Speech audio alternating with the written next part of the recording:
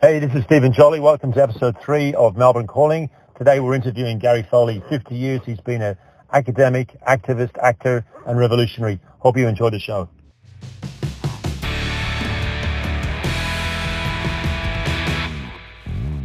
Gary, you've been doing this 50 years, activist, revolutionary, historian. When was the last time you wrote a letter, an open letter, on a Tuesday morning, and by that afternoon you got exactly what you wanted? I'm thinking of February the 9th this year. You wrote that open letter, you co-wrote that open letter with key Aboriginal activists, and that afternoon Eddie McGuire resigns. That's a pretty good hit rate. There was a lot of lead-up work to that, but to achieve that result in the space of 48 hours or whatever it was pretty remarkable, especially when you consider how long Eddie'd been there, how many times over that 20 years or so various people had tried to knock him off. I'm not saying that we knocked him off, I'm just saying that we managed in the space of 48 hours what a lot of other people hadn't managed in 20 years. So what's next? I mean, are you going to go after other CEOs, other clubs? I mean, Western Bulldogs don't have any Indigenous players on their list. I mean, or is it just Collingwood, or how do you see it? I think Leon Davis said some really good things in the Guardian the other day, where he made the point, which is, absolutely correct, that the problem isn't really Eddie or Collingwood per se. I mean, the problem that you can see manifesting itself in Collingwood is a problem that pervades the whole of Australian society.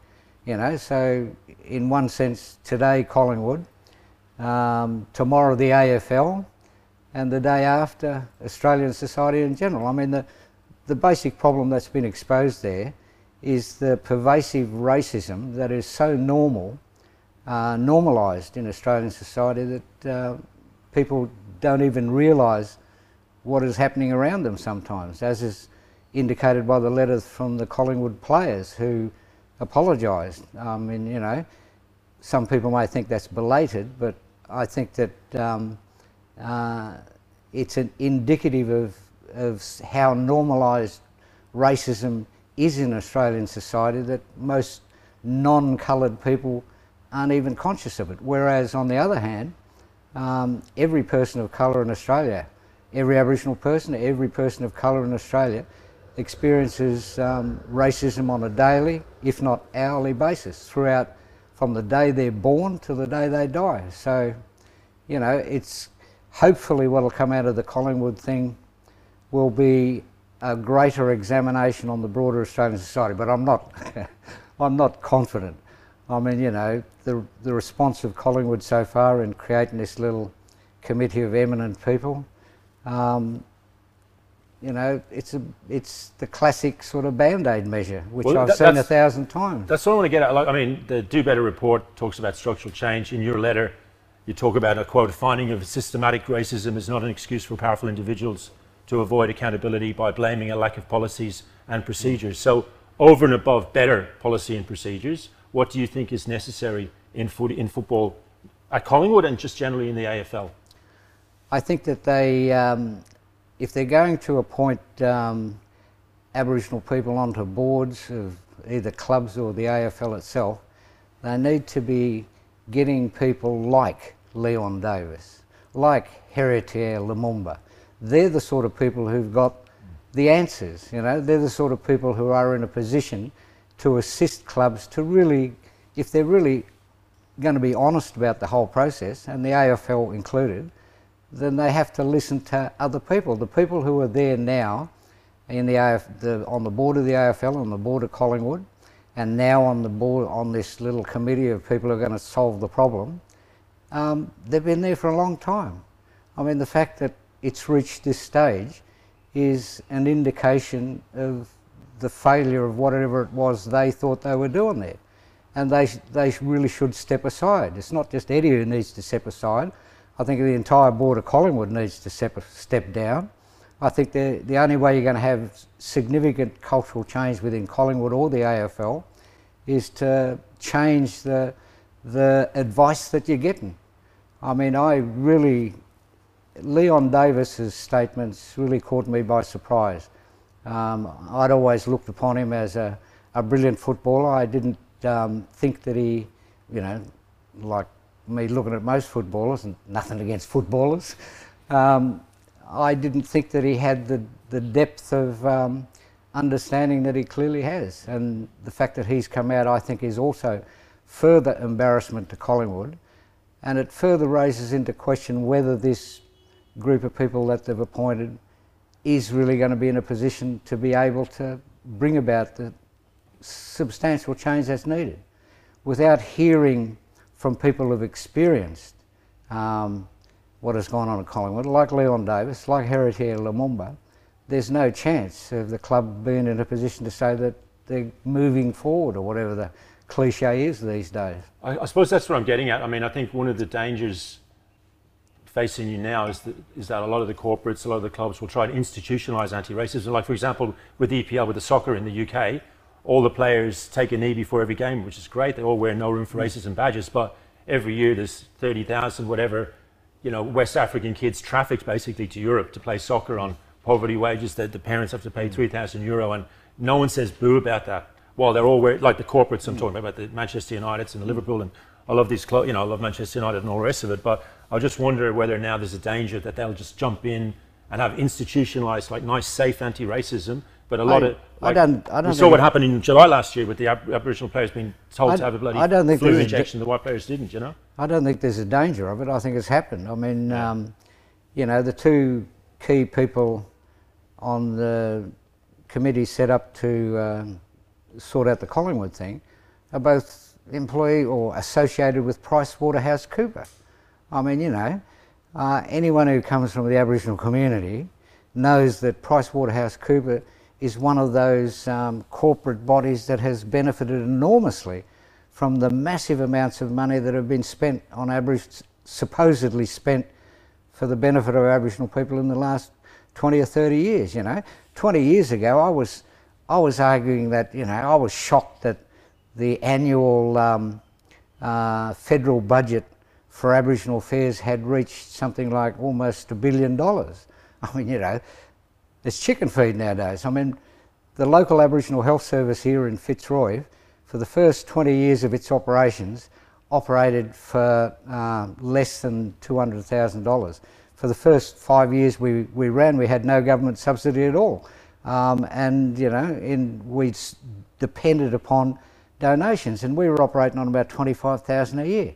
Now, you know, corporate Australia have been among the primary beneficiaries from the vast amounts of Commonwealth monies that have been spent in the last 40 years, purportedly on Aboriginal welfare, but the proof's in the pudding.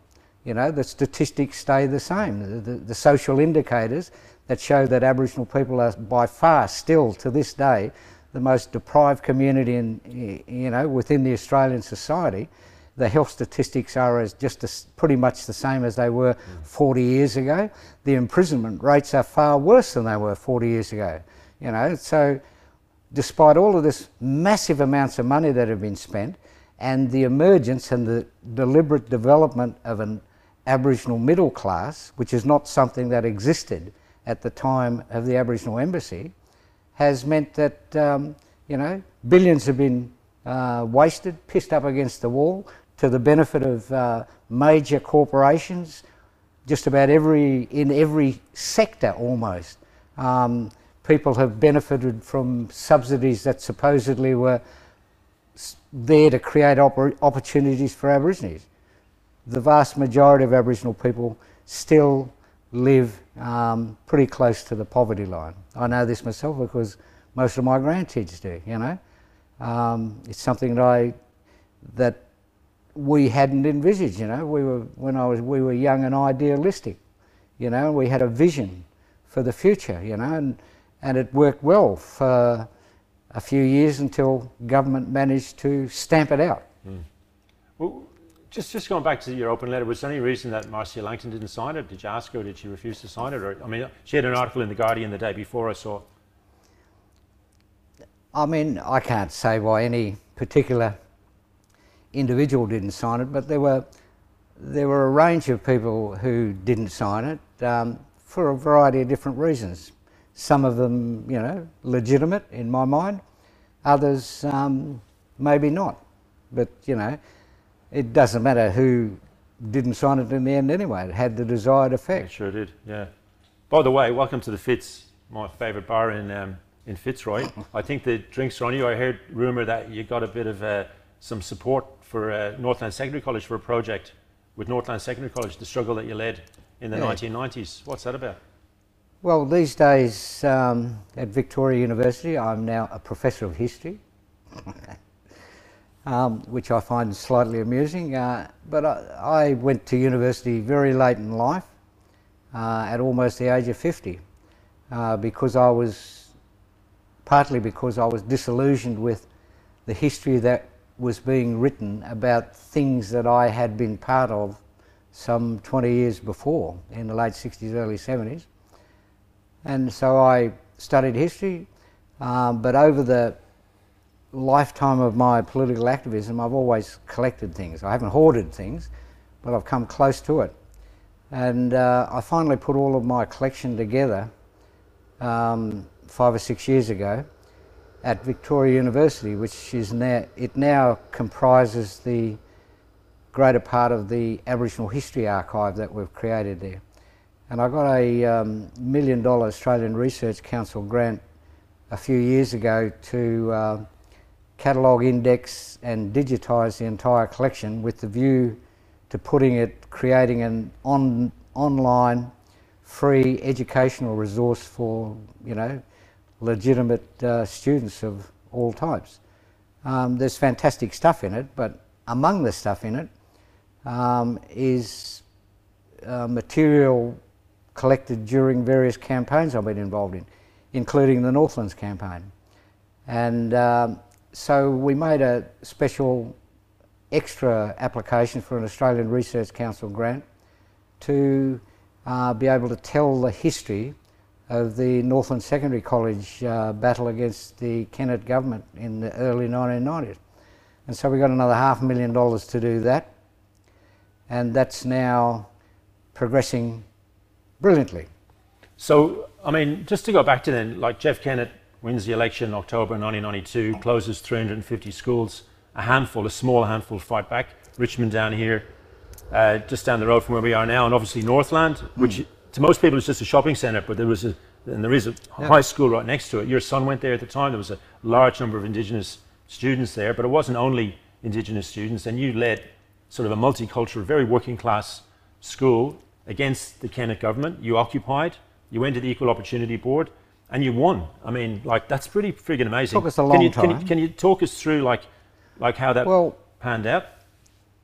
When my middle son, his name is Bruce Nemeluk Malcolm X Foley, and with a name like that he had to be spirited.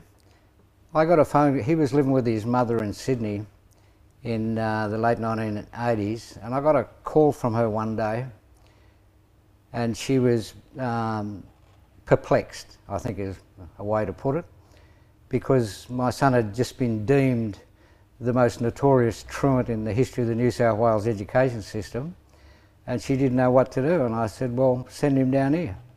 He can come and live with me. And we got him down here, and I tried a range of alternative type schools. I didn't want to put him into the mainstream sausage factory system because he obviously was reacting against that. I looked at a variety of alternative schools, ranging from good to appalling.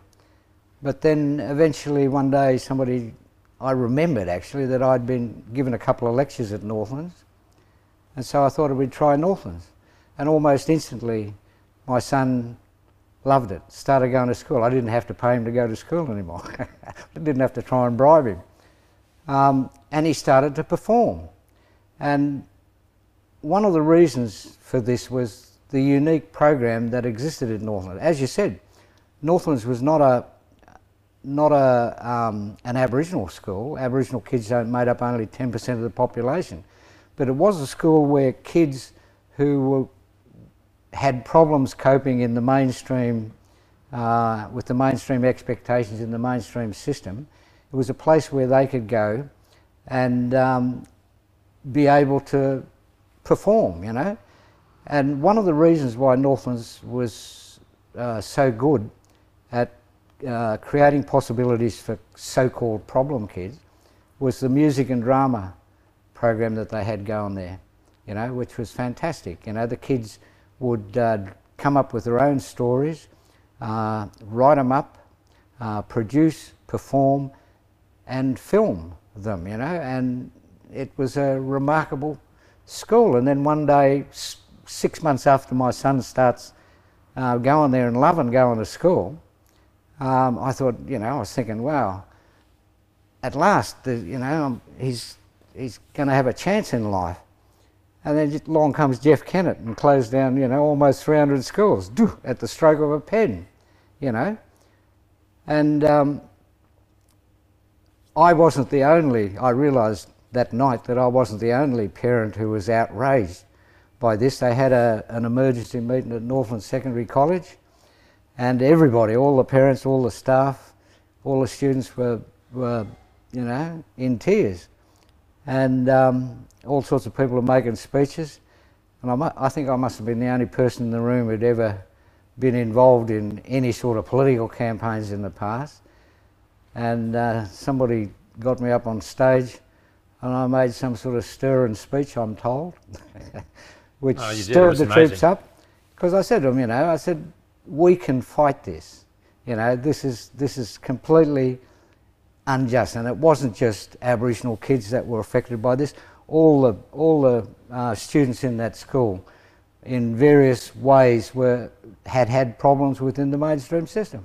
Northlands was the alternative to all the other schools that were out there, you know, and as it happened, the greater part of the student body at Northlands were non-Aboriginal, economically and socially deprived people, mostly white working class kids, but also from a range of other nationalities. But the one thing everyone had in common was everyone was from poor circumstances and working class origins, all of the white kids. And so I found myself for the first time in my life leading a campaign, you know, being the spokesperson for a crowd of people who were not Aboriginal, you know. This wasn't really an Aboriginal issue, but as luck would have it, we were able to challenge the closure by arguing that the closure discriminated against the Aboriginal students because these students had nowhere else to go, as indeed none of the other students did, but for the purpose of the education, the Equal Opportunity Board. So my son, Bruce, and Muthama Sinapan, another Aboriginal student, became two litigants. I represented my son, and we had a great barrister, I think he was a barrister, I hope I'm not doing you injustice, great barrister who volunteered to do all the legal work, and that was Herman Borenstein. I'll tell you a funny story about that later if you remind me. I'll try and remember. But Herman Borenstein represented Muthama, and so we went to the Equal Opportunity Board. So, ask me what happened next. Yeah, break it up.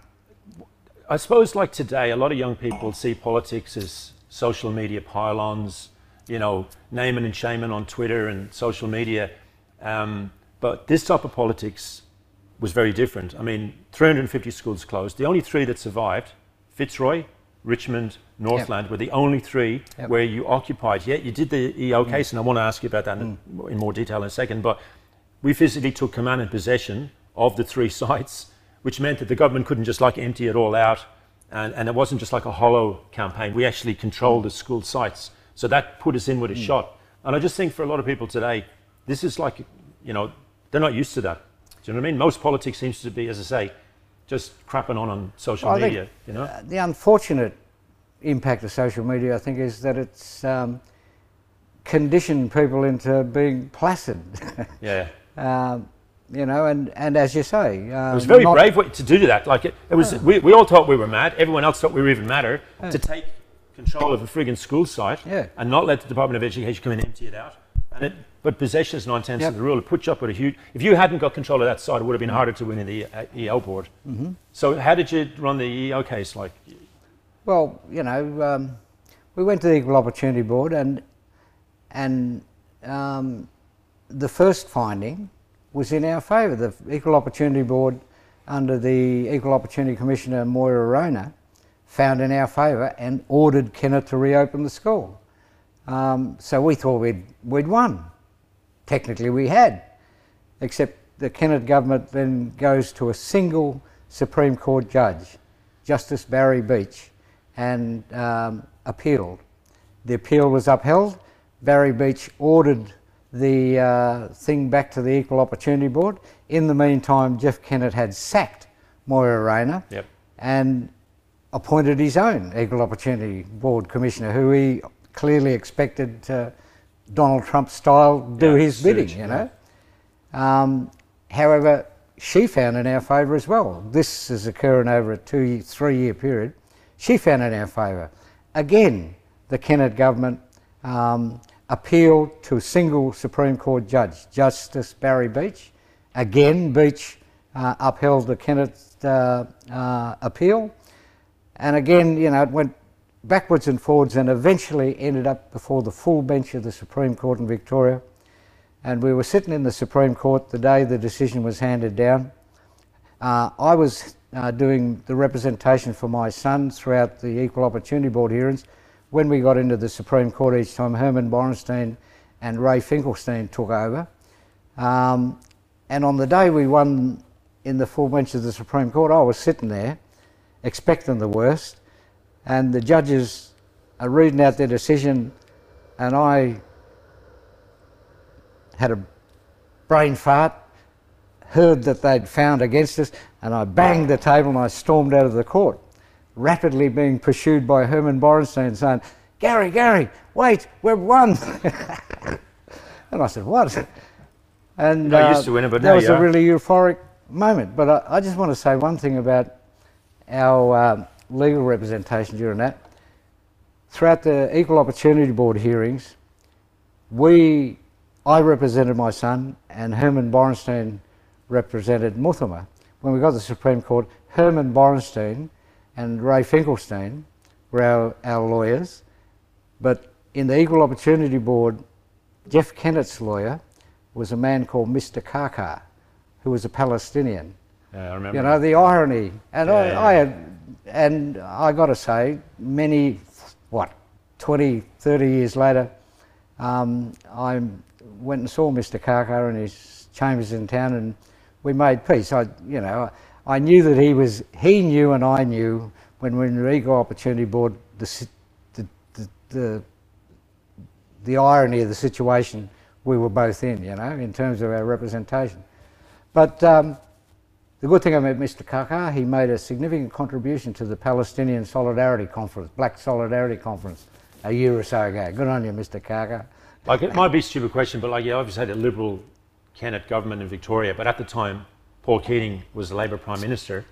Did you get any support, solidarity from Canberra for an Indigenous working class pro-Labor struggle? I want to tell the story of what happened in terms of the federal government. As you say, the federal government at the time was Labor. Not only that, at the time, at one point, the acting Prime Minister of Australia, Keating was off somewhere, the acting Prime Minister of Australia was Brian Howe, who was our local member. Federal member for your area. That, you know, represented where I lived, you know, even though I won't go into me not vote. But so and not only that, Brian Howe, some 20 years before, in 1974, had been the union rep at Swinburne College, which is where Bruce McGuinness and I, and a man called John Morrison, had been teaching, admittedly subversively, a course at Swinburne College, which produced some of the best Aboriginal leaders in Victoria for the next 20, 30 years. Robbie Thorpe was one of our star students. His sister Glenda was there. Yep. Lydia Thorpe's mother, Marge, was there. You know, so back then, and when the Fraser government, because this was Commonwealth subsidised course we were running, and when the Fraser government found out what we were really up to, which was training cadres rather than sort of taking unemployable Aboriginal people and giving them basic skills to make them employable, which we thought we were doing, but we were basically training political cadres, and Malcolm Fraser realised what we were doing, and he tried to close us down. And one of our strongest supporters at Swinburne in 1978 it was Brian Howe, you know, as the union rep on campus. The And then he becomes acting Prime Minister. So, fast forward 20 years, he's acting Prime Minister. I think, okay, because a significant number of the children, the students at Northlands, were in fact children of the Swinburne experiment back in the early 70s, you know. Robbie Thorpe's son was there, Archie Rhodes' son was there, you know, my son was there, and so I naturally thought, Brian, you're the acting Prime Minister, come and visit in your, you know, in your electorate, the school that's in this battle against a Liberal government in Victoria. Brian Howe pulled me aside and he said to me, Gary, I've got to give you a word of advice, mate. I said, oh yeah, what's that? He said, mate, there's no way you're going to win this. You can't win. It's impossible. I said, mate, see that door? Walk that way through it and never darken our doorstep again, you dog. I mean, the federal Labor government was too gutless to back us in our struggle against Northlands. We got no support from the federal Labor government. They were dogs. In fact, I probably despise members of the Hawke government more than I do members of the Kennett government, except for Jeff, the two Jeffs, Jeff Kennett and Jeff Spring. Remember Jeff Spring? Toad. I mean, Jeff Spring literally, was... he looked like a toad, he was a toad. And he was the person who was sent in to deliberately do both the Richmond over and all of us over. So, just a little bit deeper into that campaign, I mean, you guys outreached, I mean, you did some great stunts. I remember when you took the kids to Scotch College, which was the premier of Kennett's old school. What happened there? Well, Jeff Kennett had gone on television, this is halfway through the 3-year battle, and he said on television, oh, these kids can go to any school, you know, what are they whinging about, sort of thing, you know, to paraphrase. And so I pulled our crew together and said, well, Jeff Kennett reckons we can go to any school anywhere. Let's go to Jeff Kennett's old school, Scotch College. And they all said, oh yeah. And so I rang up the headmaster at Scotch College and I said to him, my name's Gary Foley, you know who I am? He said, yes, I know who you are. I said, listen mate, I'm going to bring a bunch of my students over to enrol in your school. And he said, oh, you know, is there any way we can avoid this? I said, settle down. I said, we're going to come there, it's a media stunt, okay? I said, I don't want my kids running around in your college any more than you do, you know? I said, but if you just stay calm, don't call the cops, we'll come, we'll have our little thing at your front gate, and the TV cameras there, we'll do our thing and we'll go, okay? And he said, oh, is there anything I can do to avoid this? I said, well, yes, there is something you can do. But he said, what's that? I said, tell your ex-student Jeff Kennett to reopen our school. And he said to me, he said, can you give me 15 minutes? And I said, what, are you going to ring up Jeff Kennett? He said, yes. I said, okay, I'll give you 15 minutes. And 15 minutes he rang back. He said, oh, I couldn't get on to Jeff, you know, is there any way to avoid it? I said, no, it's going to happen. You had a crack anyway. I said, just relax and don't do anything silly. And so we get our kids in the bus and we head off to Scotch College. And we get to Scotch College and the headmasters put a little wooden barrier across the front, which worked perfectly, looked good on TV coverage that night. And I brought our kids there and I lined them all up against this barrier and I said, look at this, see this? I said, this is where the bloke who closed your school down, this is where he went to school. And they said, oh, this is bigger than our suburb. I said, that's right. And when that happened, I realised, I was silly that it hadn't realised before, I realised that most of these kids, working class and blacks and migrants and that, had never been to Toorak. I said, you people ever been to Toorak? And I said, no. I said, okay, bus driver, take us to Toorak. We'll do a little tour. I said, I'll show you how the other half live. And that was a major revelation for a lot of these kids, you know. It blew their minds. Here were people living in houses that were bigger than their school, you know. And you could read 100 books and not pick that up, but through struggle, and they learned those things. It turned out to be a really positive exercise, both in terms of raising the students' awareness of what was on the other side of the river, but also, you know, that was a sort. I knew that was a sort of stunt that television, they loved it. News, love. You know, it's perfect. You said in passing that you didn't vote, but you did stand in the federal election in March 1993. I remember the first time we met. Actually, I was trying to talk you into it. I was sent up by the Richmonds. We decided to stand Alvey, the leader of our campaign, at the federal seat down there, and then you stood. I couldn't believe it because I was told this guy is the most famous anarchist in the world. If you can get him to stand in the federal election, but you ended up standing. And what was that about? I mean, I think you were the first candidate that never voted before that stood in an election. And I never was, never will be, and am still not now on the Australian electoral roll, you know. But at the time... but you're on the ballot form. Yeah, absolutely. I got more than 700 votes, you know. But anyway, how that happened, the federal government was setting up this new shonky body called ATSIC, the Aboriginal and Torres Strait Islander Commission. We used to call it Aborigines Talking Shit in Canberra. But they set up this dodgy body, and in order to be a candidate or in order to vote in the election for Aboriginal representatives, Aboriginal people all over Australia supposedly were able to vote, but the condition was that you couldn't vote and you could not be a candidate unless you were on the Australian electoral roll. And I said, well, I'm not on the Australian electoral roll, and at the time you could stand for federal parliament. You could become, as you said, my name's on the ballot paper.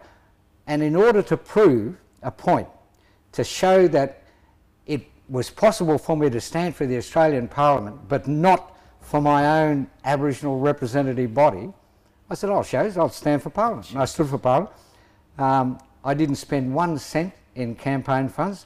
I never left my house, and I still got 700 votes. Jeez, you might be onto something then. But I mean, I made the point, not that anybody took any notice, but it was trying to show that the ATSIC, when it was set up, the Aboriginal and Torres Strait Islander Commission, was not a truly representative body because it excluded a significant number of the Aboriginal populace, and at the time, close to the majority of the Aboriginal population still would not have been on the electoral roll, you know? I just think that, like, looking back, there's so few victories for those of us on this side of the fence that when you're up against a government like the Kennett government, like 2 wins, out and out wins, were the Richmond occupation and your struggle at Northland. And I just think people need to look at it and study it for obvious reasons. I mean, with this money that you've got, this grant that you've got, is going to be some type of musical or a movie or something about this struggle? What's it all about? We got this $500,000 grant from the Australian Research Council. You know, this is part of the advantage of being a professor of history. And so, as luck would have it, we managed to track down and bring together a whole group of former students at Swinburne from the... there's a faux pas. We managed to bring together a whole group of former Northland students, and I said to them, now listen, you mob, I want you to talk amongst yourselves. I want you to record your memories, you know, as a group, and I want you to come up with your perception and understanding of what it all meant and how it affected you and all the rest of it. And then later down the track, because I also decided that what we'd do, we'd write a proper serious history book like your book on Richmond. The book would be written by myself and Moira Rayner. Because so much artwork came out of then, and since we've assembled this new group again together, We're going to hold an exhibition of which is sort of a history. I think it's going to be on at the Melbourne Museum at Bunjalaka. But I also said to them, I said, there's also something else. This is the group of former students, and also we managed to bring together the former drama teacher and a lot of the former teachers and some of the surviving community members who were in the original battle. Pulled them all together, and I said, how about this as an alternative way of telling history? I said, remember that one of the strengths of Northlands that made it so meaningful for so many kids was the music and drama program. I said, why don't you assemble your stories and create a musical drama, a stage musical. Tell the story of the Northlands battle that way. I said to him, you've got the perfect villain, Jeff Kennett, you know. I said, and you've got the perfect heroes. I said, you mob are the heroes. And I said, you've got all this talent. Archie Roach wrote some songs for the battle when we were confronting Kennett. I said, Archie Roach's son is involved in this project. You've got musicians, you've got, I'm roped in the Ilbidgery Theatre Company, the longest and best Aboriginal theatre production company in Australia, here in Melbourne.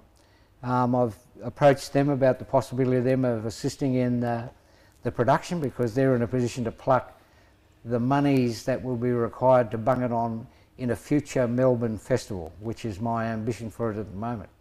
And hopefully it'll be in a future Melbourne festival when Jeff Kennett is still alive. We'll invite him to the opening night. Just to go through it in chronological order, you had the 1967 referendum. You described it as the most important referendum in Australian history, and you also said you'd never get 90% again after Hanson. No, what did you mean by that? Like, just for those who don't know, what was the referendum about? Why was it 90%? Why would we not get that today? The extraordinary thing about the 1967 referendum was that it was held at a time when the official Australian government policy on Aboriginal people was assimilation, which assimilation equals genocide. The desired end result of a policy of assimilation is that there be no Aborigines. And yet, in excess of 90% of the Australian voting public voted yes to a question that they had put to them as meaning, put to them by Aboriginal advocates at the time, had put to them as meaning, do you believe in justice for Aboriginal people, yes or no? More than 90% of the Australian people. It's one of the first times Australian people had ever voted yes in a federal referendum, and it's by far, to this day, the biggest yes vote ever in the history of all Australian referendums. And I mean, what happened subsequent to that, I mean, you know, I say the referendum was a failure because the federal government sat on its hands. The federal government chose to ignore the expressed wishes of the overwhelming majority of Aboriginal people, of Australian people, to do something about the situation of Aboriginal people. The federal government sat on its hands. The New South Wales government, in a huff, said, oh, you don't want us looking after the Abos? They closed down the old apartheid system in New South Wales, which resulted in a mass exodus of Aboriginal people from the rural areas into Sydney, which created Redfern as the big suburb it was. I mean, it was the biggest Aboriginal community in the history of Australia by 1969, you know, which was where I was living.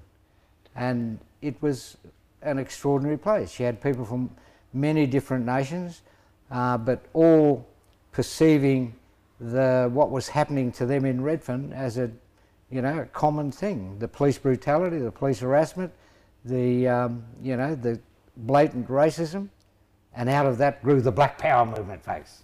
I mean, it went from 1,500 people to 35,000 people in Redfern, apparently. And that's in the time I arrived in Sydney. That's a huge overnight increase. I arrived in Sydney as a wet behind the ears, green and black, green. Politically green. Green in the gills sort of young kid, 17 years old in 1967, and at the beginning of 1967, and at the time the Aboriginal population of Redfern was about 1,500 people, but by 1969, just 2 years later, there were 35,000 people there. And the one thing everybody, I always say, the one thing that everybody had in common then was poverty. There was no black middle class. You know, you were middle class if you owned a suit, which none of us did. And the Vietnam War was going on, so a lot of Vietnam American troops were coming for R&R to Sydney, and you were mixed, like some of the black troops would make contact with Indigenous Redfern, and that must have politically influenced you guys. Well, it certainly did. I mean, my introduction to Sydney, because I grew up in the bush, in little country towns. I arrive in Sydney, I'm naive, I'm green, I'm, you know nothing. My introduction to Sydney was a bashing by members of the 21 Division, a notorious police squad in Sydney at the time, in a notorious police force, notorious for their corruption. But I got a bashing, and a couple of days later I met a guy called Paul Coe. I talked to him about this bashing I just got, and he handed me a book. He said, read this, and it was the autobiography of Malcolm X. And it was that, and it was those two things, the bashing and autobiography of Malcolm X, that set me on the path that led me to today. But at the time, after reading the autobiography of Malcolm X, I mean, I was already sort of more or less aware of some of the stuff that had been going on in America, but that piqued my interest in what was going on there, and we subsequently started reading stuff like Bobby Seale's Seas of the Time about the history of the Black Panther, or about what the Black Panthers were doing. And then suddenly there's all these American soldiers started turning up in Sydney. The American military had decided not just to talk politics, I'm sure. Like, I mean, well, that's some good marijuana, I'd imagine. Well, I mean, you know, the Australian government, I mean, the American military had been looking for somewhere safe for their troops in Vietnam to go in the neighbourhood where they wouldn't get shot up or bombed or something. And Sydney was apparently the safest place. So suddenly Sydney's full of these American troops, cashed up, looking, you know, for whatever cashed up American troops look for. But we found that a significant number of those troops were African American from the ghettos, you know. It pretty soon became clear that the American military was using poor blacks as cannon fodder in the Vietnam War, and a lot of working class poor whites as well. But these African Americans who were arriving in Sydney said, hey, where's the black community? There was no black community except us.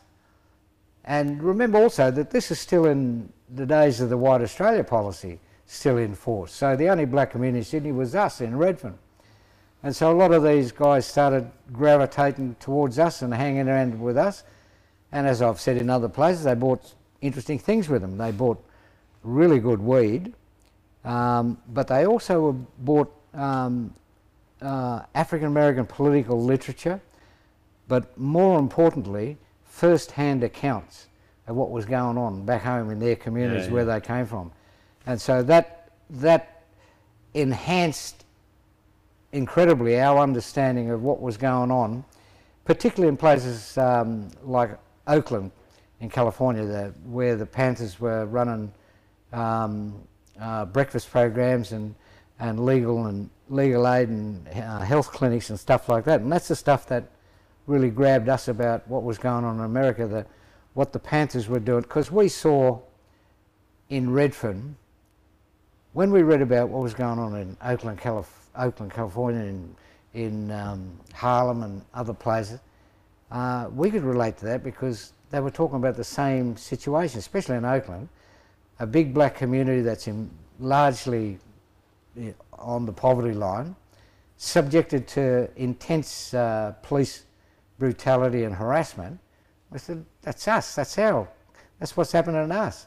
And so it's very easy for us to relate our experience to their experience and then start to look at what they had done in the way of measures to either counter or alleviate the same situations we're experiencing.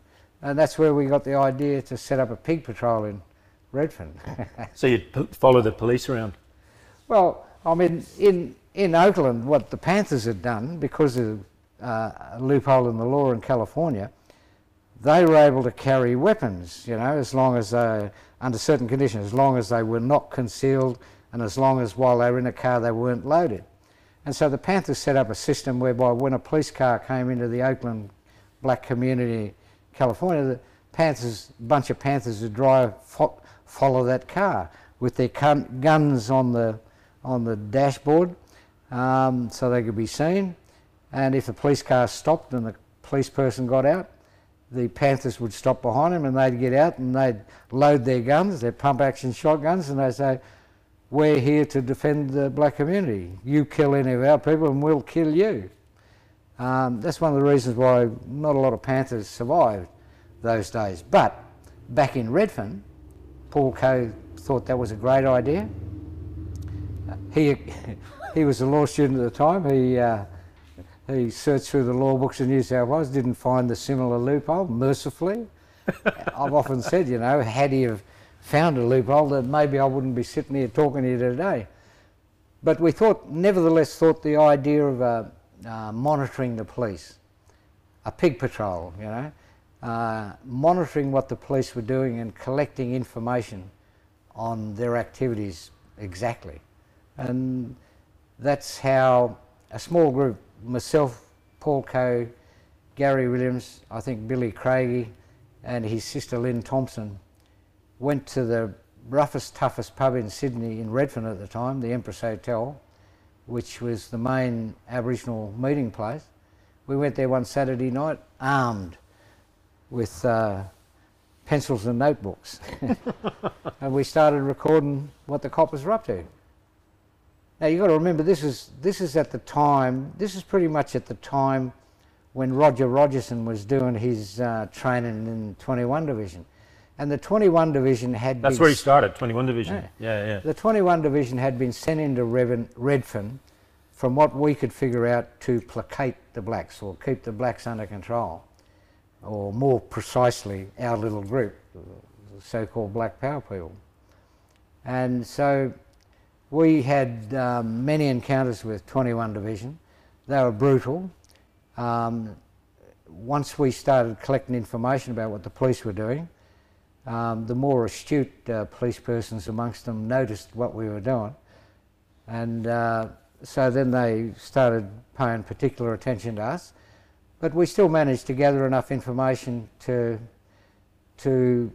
cut a long story short, to ultimately create the first free shopfront legal aid centre in Australia, the Redfern Aboriginal Aboriginal Legal Service, you know, which was based a fair bit on the model of what the Panthers had done in America without the guns, but it was what we called a community survival program. It was our broader aim at that point was land rights, which we saw as a means towards political and economic independence for Aboriginal peoples, but we knew that wasn't going to happen for a long time.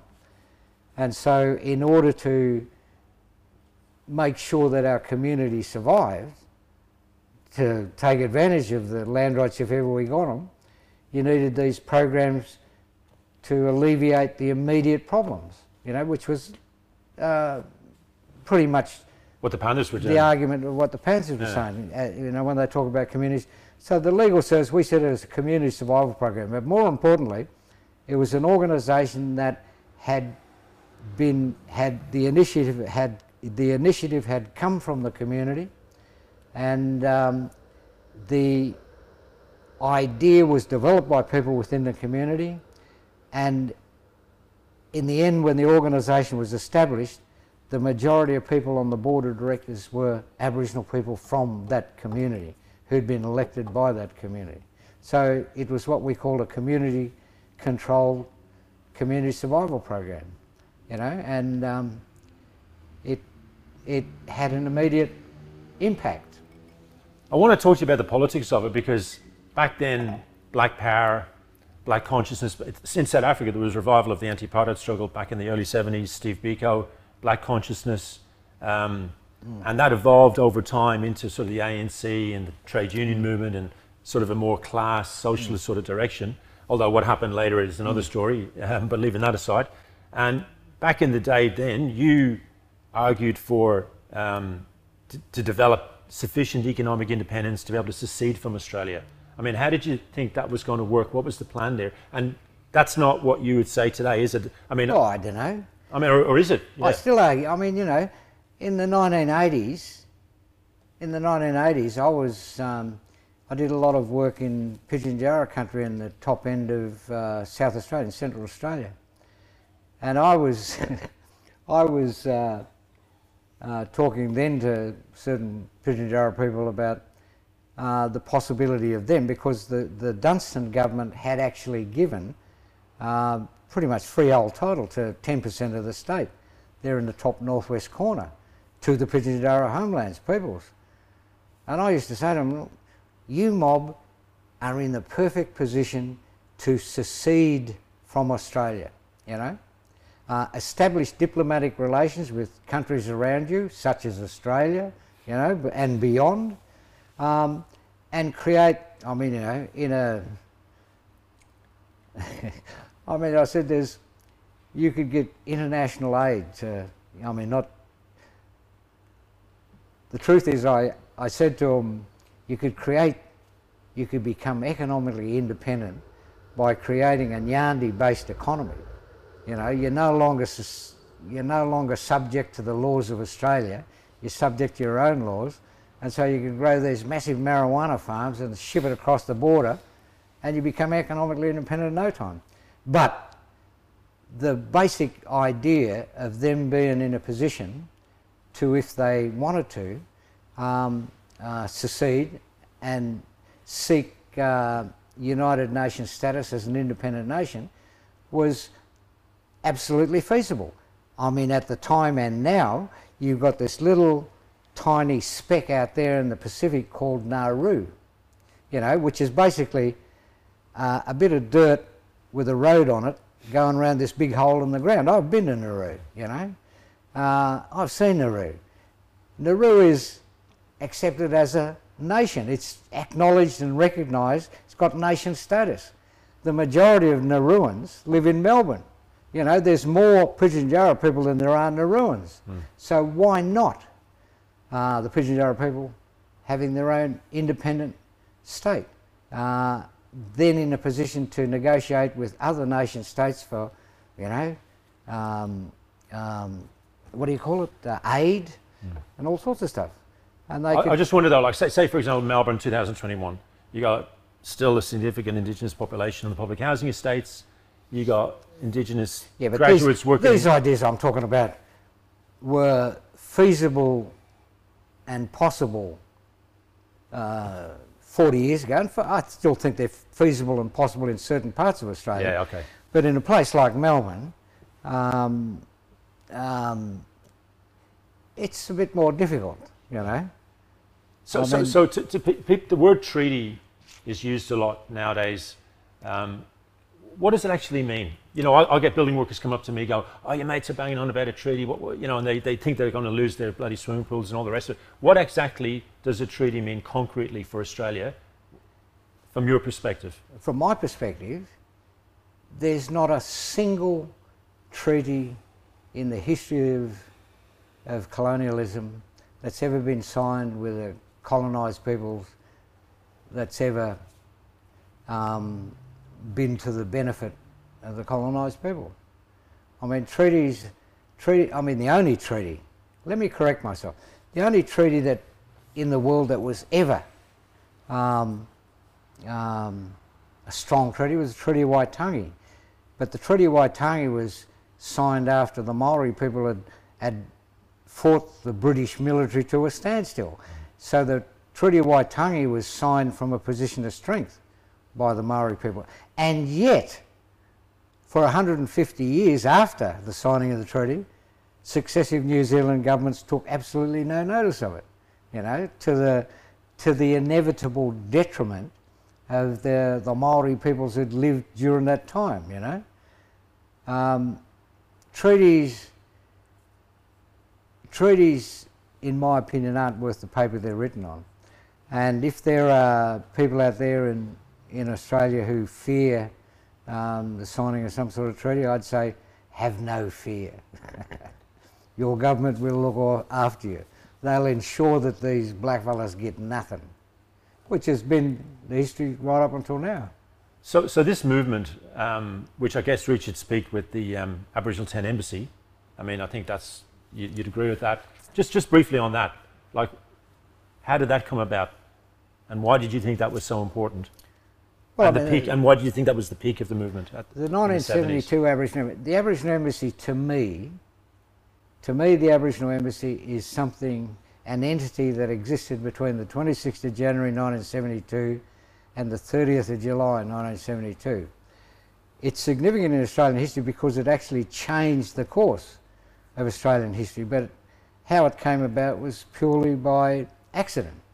I mean, throughout 1971, the federal government was getting more and more nervous as Aboriginal land rights demonstrations that we were organising in Brisbane, Sydney, Melbourne and Adelaide mainly were getting bigger and bigger, especially after the 1971 Springbok tour. The anti-apartheid movement then joined forces with us, and large numbers of people from the anti-apartheid movement started joining the Aboriginal land rights marches, which we had challenged them to do. And so sitting in Canberra was this hapless, tragic, pathetic little figure called Billy McMahon, who just so happened to be the Prime Minister of Australia. Billy McMahon was an interesting character politically. He was vertically challenged. He had a squeaky voice, and up against him in Parliament was Gough Whitlam. Gough Whitlam was about 7 foot tall with a booming voice, and Billy McMahon was this tragic little tiny guy with a squeaky voice who cartoonists had a field day with, you know. And so Billy McMahon was getting more and more nervous throughout 1971 with the publicity these big land rights, Aboriginal land rights marches were gaining, to the extent we were starting to get a lot of coverage overseas as well. And the Australian government, Billy McMahon more particularly, was getting nervous. So he decided that his solution to what he saw as his problem then was for him as Prime Minister to make a major policy statement on Aboriginal land rights. In keeping with the hapless nature of his administration, he decided to make this statement on Australia Day, Invasion Day, 26th of January 1972. I mean, yeah, that in itself is a fairly stupid move, unless you're going to come out and say, oh, we're giving our Australia back to the Aboriginal people. But Billy McMahon chose the most sensitive day in the annual political calendar for Aboriginal people, Invasion Day. He makes his statement which says, in effect, my government will never grant Aborigines land rights. So half of the Black Power movement at the time was in Brisbane that weekend at a big anti-racism conference that we took over. But those who were still in Redfern gathered together and said, we've got to respond to this. And Chicka Dixon, the legendary Aboriginal political activist, one of my mentors, ex-Wharfie, that's where he said he learned his politics. He was the leader of the first Aboriginal deputation of China. Chicka Dixon had all these suggestions on the night of the 26th, on the day of the 26th. He said, why don't we take over Pinchgut in Sydney Harbour, Fort Denison, you know, like the Native Americans had just done a couple of years before in Alcatraz in San Francisco Bay. And everyone thought that was a great idea, except for one thing. None of the great big brave Black Power men assembled that night were game to row a boat through shark-infested waters into the middle of Sydney Harbour, so they had to think of an alternative. So they decided to send 4 guys to Canberra. And the basic idea was simply to go set up a little protest. They'd arranged for a photographer from the Canberra newspaper to be there to take a photo. with the idea that the next morning when Billy McMahon woke up at the lodge, he'd open up his local newspaper and there on the front page would be blackfellas protesting on his lawn of his Parliament House. So they get to Canberra. The idea was go to Canberra, hold out long enough, set up a protest, hold out long enough to get your photo taken. The cops will come, they'll arrest you, spend the night in the cells, we'll come down and bail you out tomorrow, sort of thing. So off they went. They got there, set up their protest, photo got taken, cops came. The plan was all going to perfection, except the police, the ACT police, as they were called at the time, didn't stick to the script. Instead, they told the guys, sorry boys, there doesn't seem to be a law against camping on the lawns of Parliament House. And the boys said, what? And the copper said, well, you know, there's no law against camping on lawns of Parliament House. And the boy said, yay. And he said, but. And they said, but what? And as long as you only put 11 tents on this lawn, you've got 11 tents or less, nothing we can do. Copper got in his car, drove away. The boys had found a loophole in Canberra law. You know, it was extraordinary. I mean, yeah, you couldn't write about this. Bloody hell. And so almost immediately this new Aboriginal embassy had been called the Aboriginal Embassy by Tony Curry, one of the 4 guys who went that night. He was the poet of the Black Power movement. He said, the Prime Minister's statement has deemed us aliens in our own land. If we're aliens in our own land, we'll have an embassy like all the other aliens, you know. And so our embassy... And Whitlam came. Whitlam, well, this is why the embassy changed the course of Australian history. You know, Whitlam, at one point we had a little meeting out the front of the embassy. We had this little miniature stage and these microphones and a good PA, all these people making speeches. And Whitlam comes across and starts making this grand speech. Don't worry, all you Aboriginal people, there's an election on in December. All you've got to do is vote for the ALP and everything will be sweet. Or words to that effect. And in the middle of that speech, he got challenged by Paul Coe. And I've actually got a photograph of this moment. Paul Coe stood up and he said, hang on, Mr. Whitlam. He said, the government across the road of Billy McMahon, their policy is assimilation for Aborigines. He said, your party, the Labor Party's policy on Aborigines is assimilation. It's been that way virtually since Federation. He said, Mr. Whitlam, you know that assimilation equals genocide. Now, Gough Whitlam could have, you know, told Coe to go and get stuff, but he didn't. Whitlam took Coe's position on board, and as a result, within days, announced a major policy change on the part of the Labor government. It was no longer assimilation for Aborigines. They were in opposition at the time. Sorry? They were in opposition at the time? Yes. Yes. This is 6 months before he got elected. Yes. You know, so he came out and he said in his 1972 campaign speech, my government will deliver land rights to Aboriginal people. Not because, but because all of us are diminished whilst the Aboriginal people do not have their place, their rightful place in this nation. That's what he said. That's a pretty good invitation too. And that is the moment that represents the end of the era of assimilation. That was the first time since Australia became Australia, since Federation, that there was no longer a bipartisan policy of assimilation for Aborigines. But I got the two... Whitlam, when he became Prime Minister, it was good for the first 6 months. He set up the Department of Aboriginal Affairs, he started doing all the right things, but when it came to his promise to deliver national uniform land rights legislation, he hit a hitch with the Premier of Western Australia, Charles Court, Joby Jockey Peterson in Queensland, resisting. And he had the power after the 1967 referendum to override the states. But Whitlam was in the process of him and Lance Barnard trying to implement 1,000 reforms at once. I mean, that first 6 months of the Whitlam government was pretty extraordinary. And I think he took his eye off the ball and he decided that it was easier to just give land rights to those where the Commonwealth had jurisdiction, which meant a small group of people in the Northern Territory.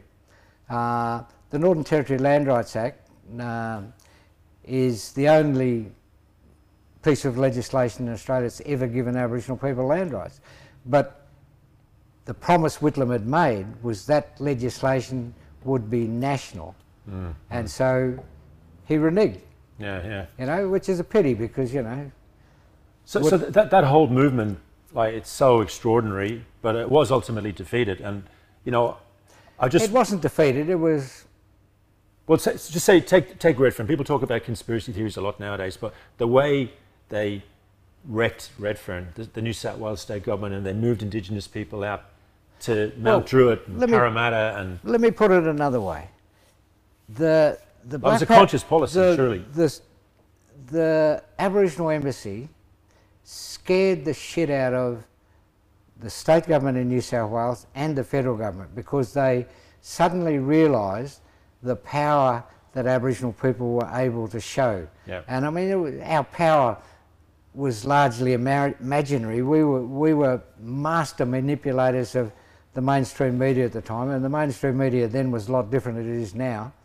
And we were able to pull large people onto the streets, which scared the hell out of governments at the time.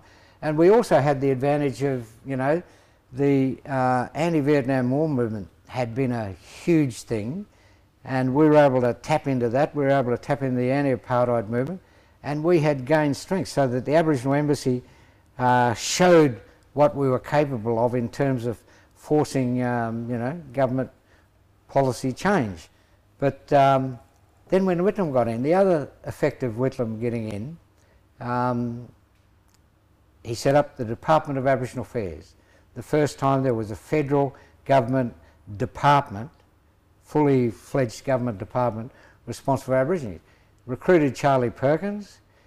Charlie Perkins' task was to identify and recruit as many of the talented Aboriginal people out there into the department, because once you get an Aboriginal person in the public service, they've got to sign the Public Service Act, which zips their lips. And so they not only managed to neutralise the next wave of leadership by getting them, incorporating them into the public service and shutting them up and giving them big salaries and creating, the most important effect of that was this was the beginning of the creation of a black middle class which had been absent up until that moment in history. And I would argue that today the black middle class are as great a problem as anything else that the Aboriginal community confronts, in the same way as the black middle class in African American situation has sort of been the buffer zone between the ruling class and the establishment and the shit kickers, you know, and they serve as that buffer to. And I mean, we see this all the time. The Collingwood Football Club exercise is a classic example of how you can enlist the black middle class to help you suppress a particular problem, in this instance racism, without really resolving it and without really getting to the root cause and getting at it. You know, you just paper over the cracks, band-aids, and you know, the black middle class go away with a big pay packet, and the shit kickers stay where they were. So just on a related issue, like, so back in the day, Fitzroy, where we are right now, massive Indigenous population. Gertrude Street was the hub, really, probably of Indigenous activism back in the day. Redfern, the same in Sydney, and they've been depopulated. Here, mainly through gentrification, to be fair, but up in Sydney, it was more of like a conscious, seemed to me, tell me if I'm wrong, a conscious policy to move people out to public housing estates out in the Sydney suburbs. You're not wrong. I mean, that is the essential difference between the two communities. I mean, as you say, there was a big, when I first came to Fitzroy, there was a big Aboriginal community here. and I just left an Aboriginal community of 30,000 in Redfern.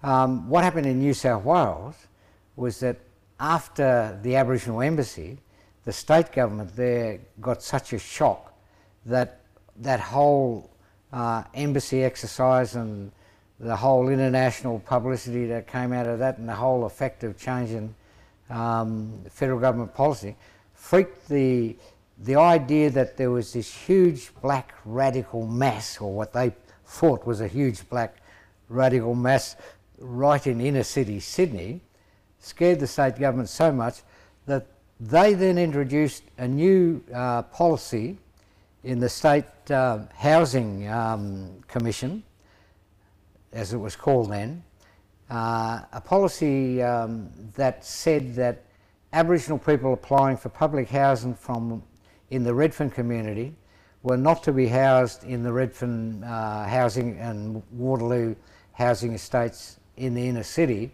but they were to be housed out in the new emerging western suburb wastelands of public housing estates. Campbelltown, Mount Druitt, places. Yeah, and more that they were not, the policy was to be one family per street.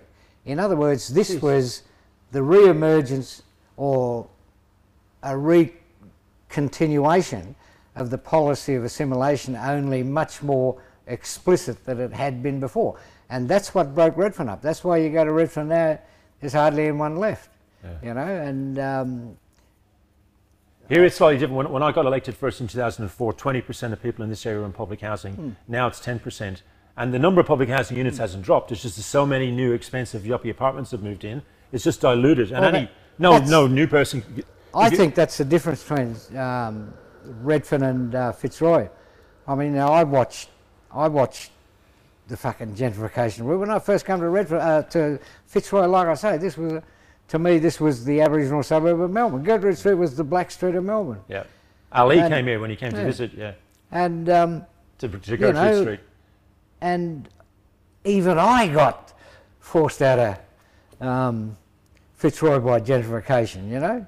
This was at a time when I think this was close to when I was starting to earn a professor's salary, you know. I'm on a foreman's job at last. It's just not enough for Fitzroy nowadays, man. But that's right. Just a difference a bit, again, I just want to come back to this question of politics today versus politics back then. Back in the day, I mean, you've spoken about how the unions, the Communist Party, and I guess a lot of rank and file Labor Party members were good, you know, they were in solidarity often with the Indigenous community, going back to 47 Pilbara and, you know... Well, in the early 70s was still a time when the union movement was really strong before fucking Bob Hawke and his mates fucked it up. You know, the union movement were... Let me start again. Certain sections of the union movement were really staunch supporters. I mean, you got the Shearers Union back in the 30s and 40s, where a lot of people like Bill Onus and others learnt their politics. Old George Rose from Walgett, and you know, some of the great Aboriginal leaders of the 40s, 50s. Old Joe McGuinness from Cairns. There are numerous Aboriginal leaders who not only learnt their politics, but who were strongly supported by the trade union movement. You know, right. And the BLF in the 70s. Yeah. I mean, the BLF in Sydney. I mean, this was my big problem when I came to Melbourne. I'd been a big supporter of, you know, the BLF in Sydney had been the staunchest, along with the Wharfies and the Seamen's Union and the Liquor Trades Union. They were our staunchest supporters in the New South Wales Trades and Labour Council up there in the early 70s. To the extent where the only person who I think ever went to jail for the Aboriginal Embassy demonstrations was a white builders labourer from the New South Wales Builders Labourers Federation. Bob Pringle and Joey Owens in particular, and to a lesser extent Jack Mundy, were not only staunch political supporters of ours, they become really close, strong friends of ours, you know. And when what happened to them and their leadership in New South Wales, I think that that had a very destructive effect in the long term on. But the intervention by the Gallagher forces from Victoria into New South Wales. Yeah. And I did say that I had a few problems when I came I can imagine. to Melbourne. Because my Aboriginal comrades down here and my number one mentor down here were staunch Gallagher supporters, so we had to agree to disagree, but I never let them get away with ever criticising or diminishing what the New South Wales BLF had done in their support, you know, for the Black Power movement. I mean, Bobby Pringle got arrested in Redfern, you know. They sent their membership into Redfern to support us when the coppers were bashing us. And Bobby Pringle got arrested with us trying to fight the coppers and trying to, you know.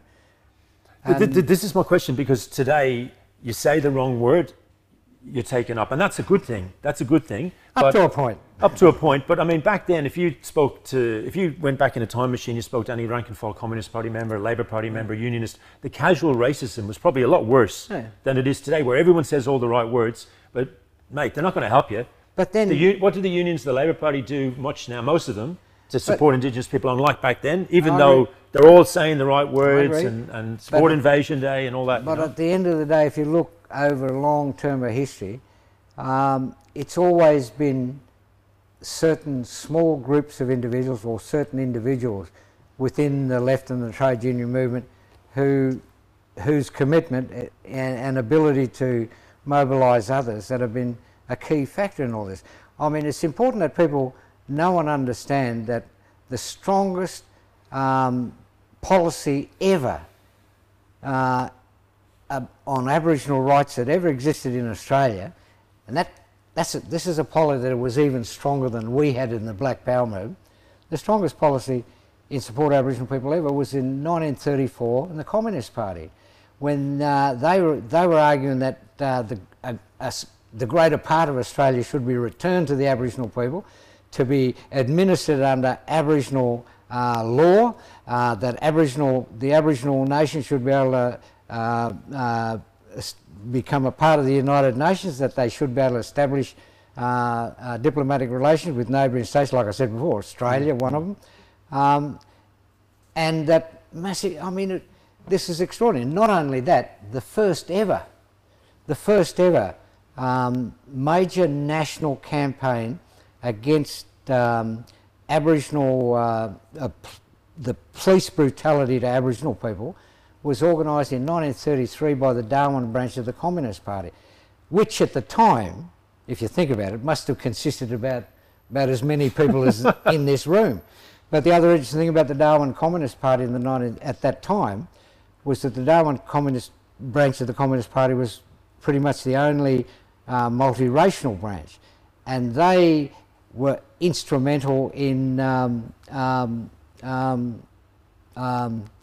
breaking down that racial barrier within the party. And they were also, well, I mean, they had a series of major national campaigns against. I mean, it's a pretty extraordinary story. It's not well enough known in Australia, but I'm going to make sure it is. And people need to realise. But going back to what I said, I think it often had to do with either a small group of committed individuals who understood, but you know, Mundy and Pringle and Joey Owens took their membership with them. Yeah. You know, they educated their membership. You know, this is one of the things. I mean, the New South Wales BLF under them guys, to me to this day, I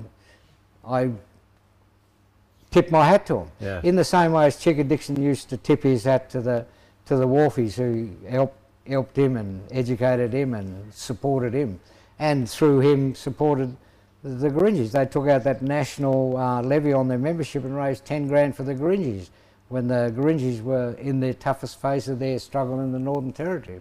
In 47? No, this is in 66. Oh, yeah, yep.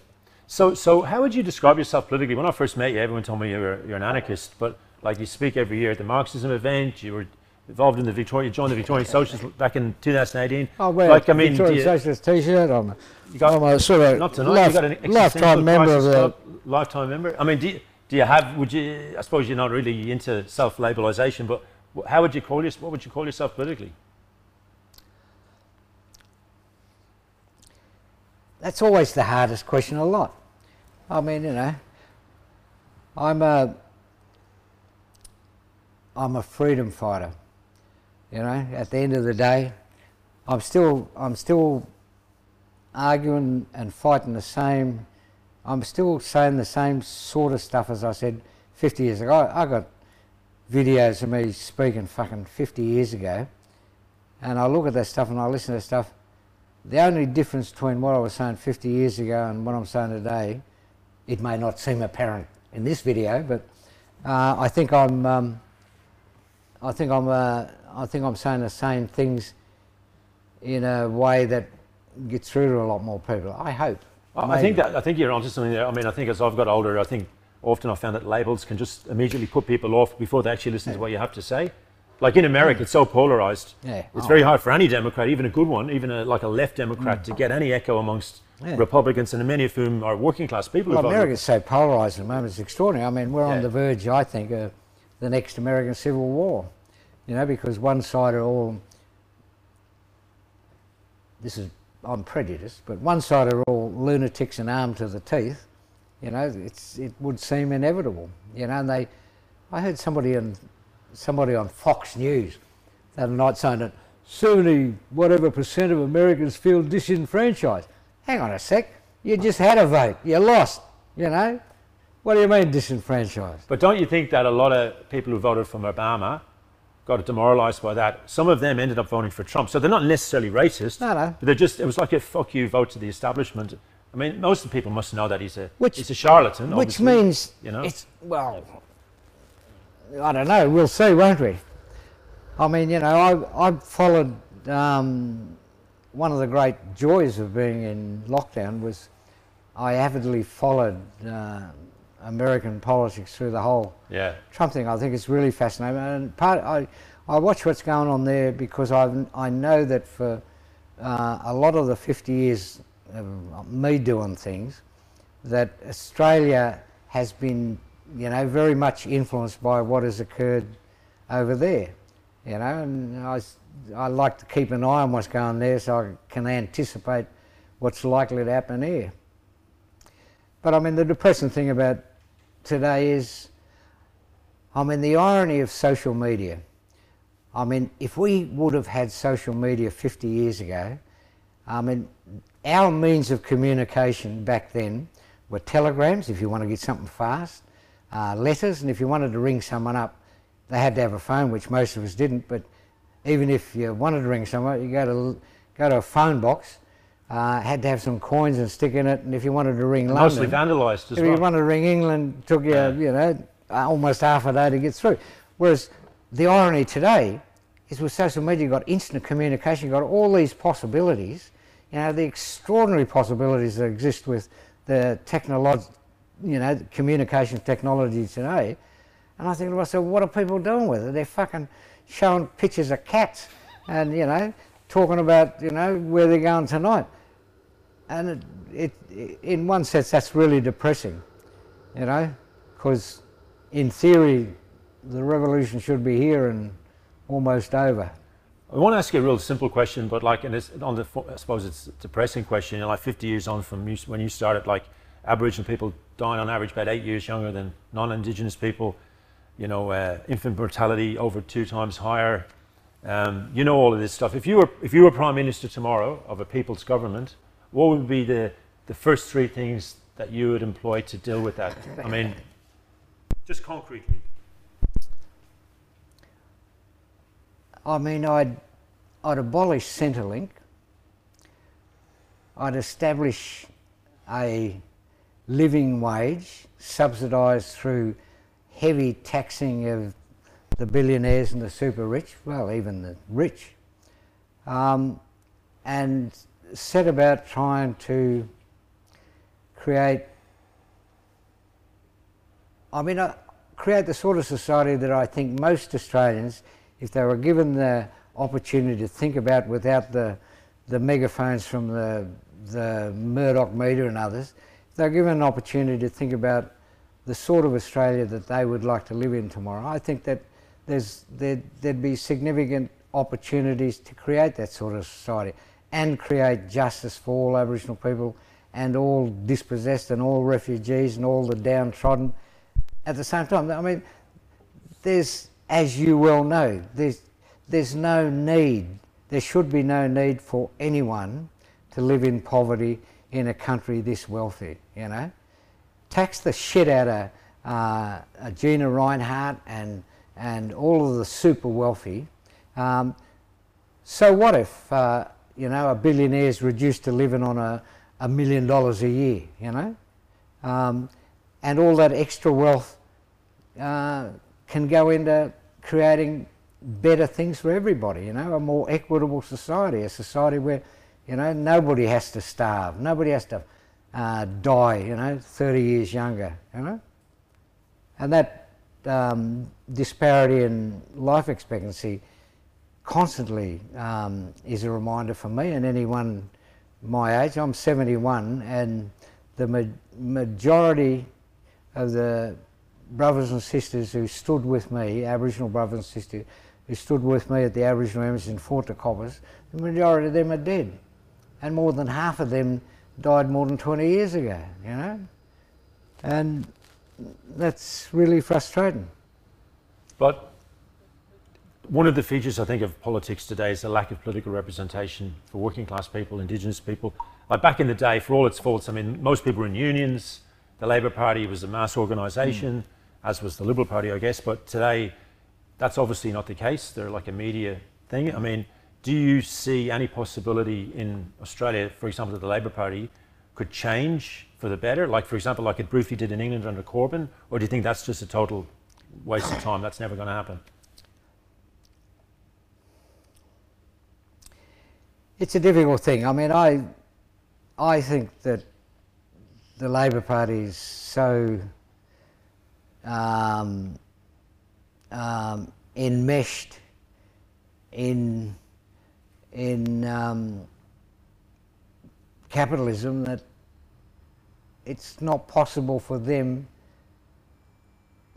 as a party. Well, they're not a Labor Party anymore, you know, and almost all sort of mainstream, well, virtually all mainstream political parties are so far to the fucking right, it's ridiculous.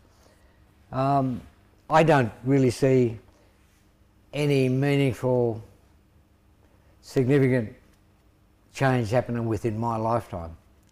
You know, but then in saying that, I will simply be the latest in a long line of Aboriginal political activists going back to the 1920s when my great-grandfather was in the AAPA, the Australian Aboriginal Progressive Association, the first modern Aboriginal political organisation, 1924. Every generation of Aboriginal political activists have gone to their grave knowing that their desires and dreams and political aspirations had not been realised within their lifetime. I'll go the same, you know. So with Lydia Thorpe, you must be really proud of her. I mean, you know her family well. She's come from public housing, single mum, and now she's probably one of the most prominent politicians on the continent at the moment. But do you think that her party is basically based in the inner city, in the more like richer inner city, so like places like here? There's two parts to that question. On Invasion Day this year, I think I said in my speech in front of Parliament House on that fantastic PA system, I said there's rule number one. I've got a message for all you young people out there. Rule number one, all politicians, and then as I was about to say it, I thought, because Lydia had just been on just before me, I thought, oh shit. And I looked around to see she was still there, and then I finished it. All politicians are bastards, except Lydia Thorpe. And I was only talking about state government, mate. And I long ago lost faith in the sort of political system we've got in Australia. I don't see it as a way of addressing, let alone solving the bloody problems that confront all of us. But in Lydia, I see hope, you know. I see in Lydia someone who has the same sort of idealism that I once had. And I think that's important. I think that's important for young people to, you know, fucking idealism is not a bad thing, you know. It's important to have a vision, you know. And the reason I love Lydia, I knew her before she was born. And her mother was at that conference, anti-racism conference in 1972 that I spoke about, that happened when McMahon made his statement. Her mother was very much part of the, and still, you know, mother still is. So she's got, and with an uncle like Robbie Thorpe, I mean, she's not allowed to put her foot wrong. I can imagine. So she's got, and her, you know, her grandmother, Auntie Alma, she's one of the legendary old matriarchs of the Victorian scene down here. So, and Lydia is the latest in a line, going back to even her great grandmother, Auntie Edna. Lydia is the latest in a strong, long line of Aboriginal women, you know, and she's. I've got great faith in Lydia. In terms of her party, well,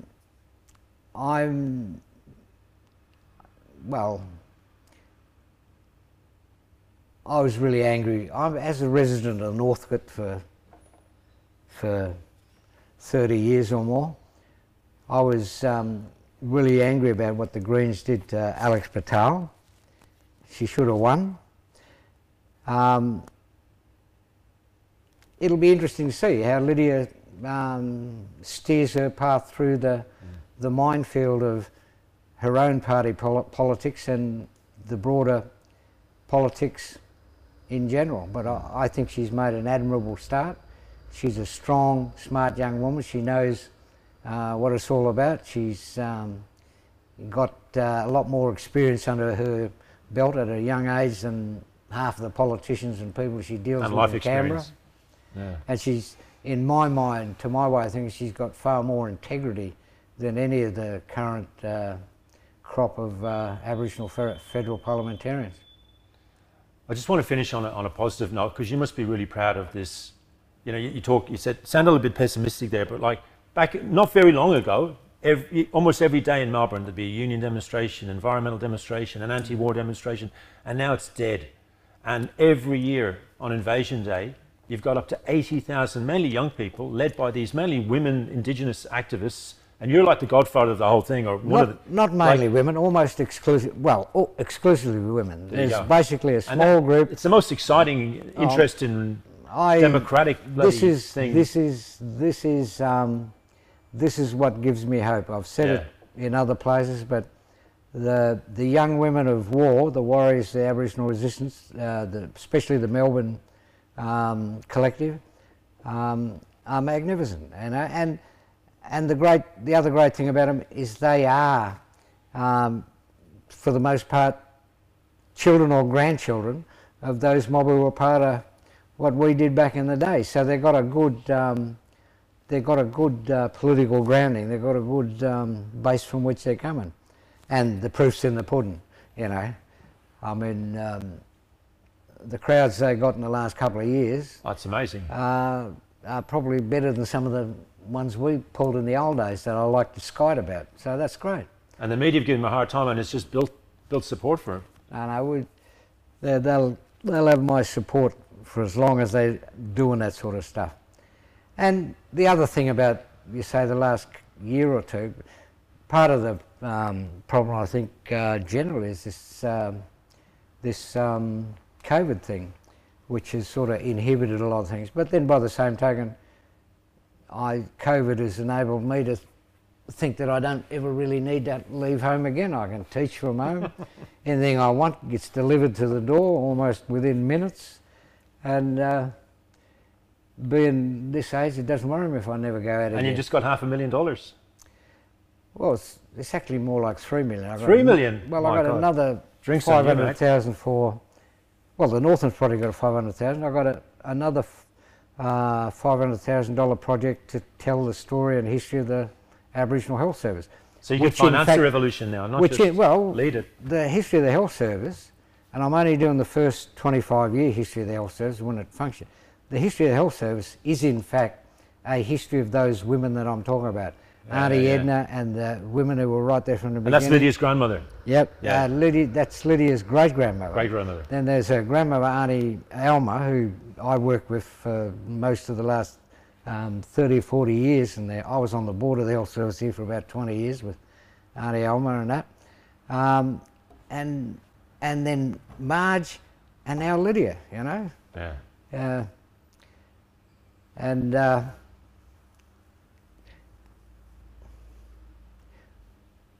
That's all. No, I've got great faith and hope, and Lydia's primary problem is likely to be how to steer away through the internal politics of her own party. But I reckon she's in a really strong position in terms of, you know, she's got staunch and solid support from the Aboriginal community, all but the black bourgeoisie, but that's to be expected. Gary Foley, thanks for coming on the show. It's been great. Thank you. No worries. Thank you. Cheers. Thanks.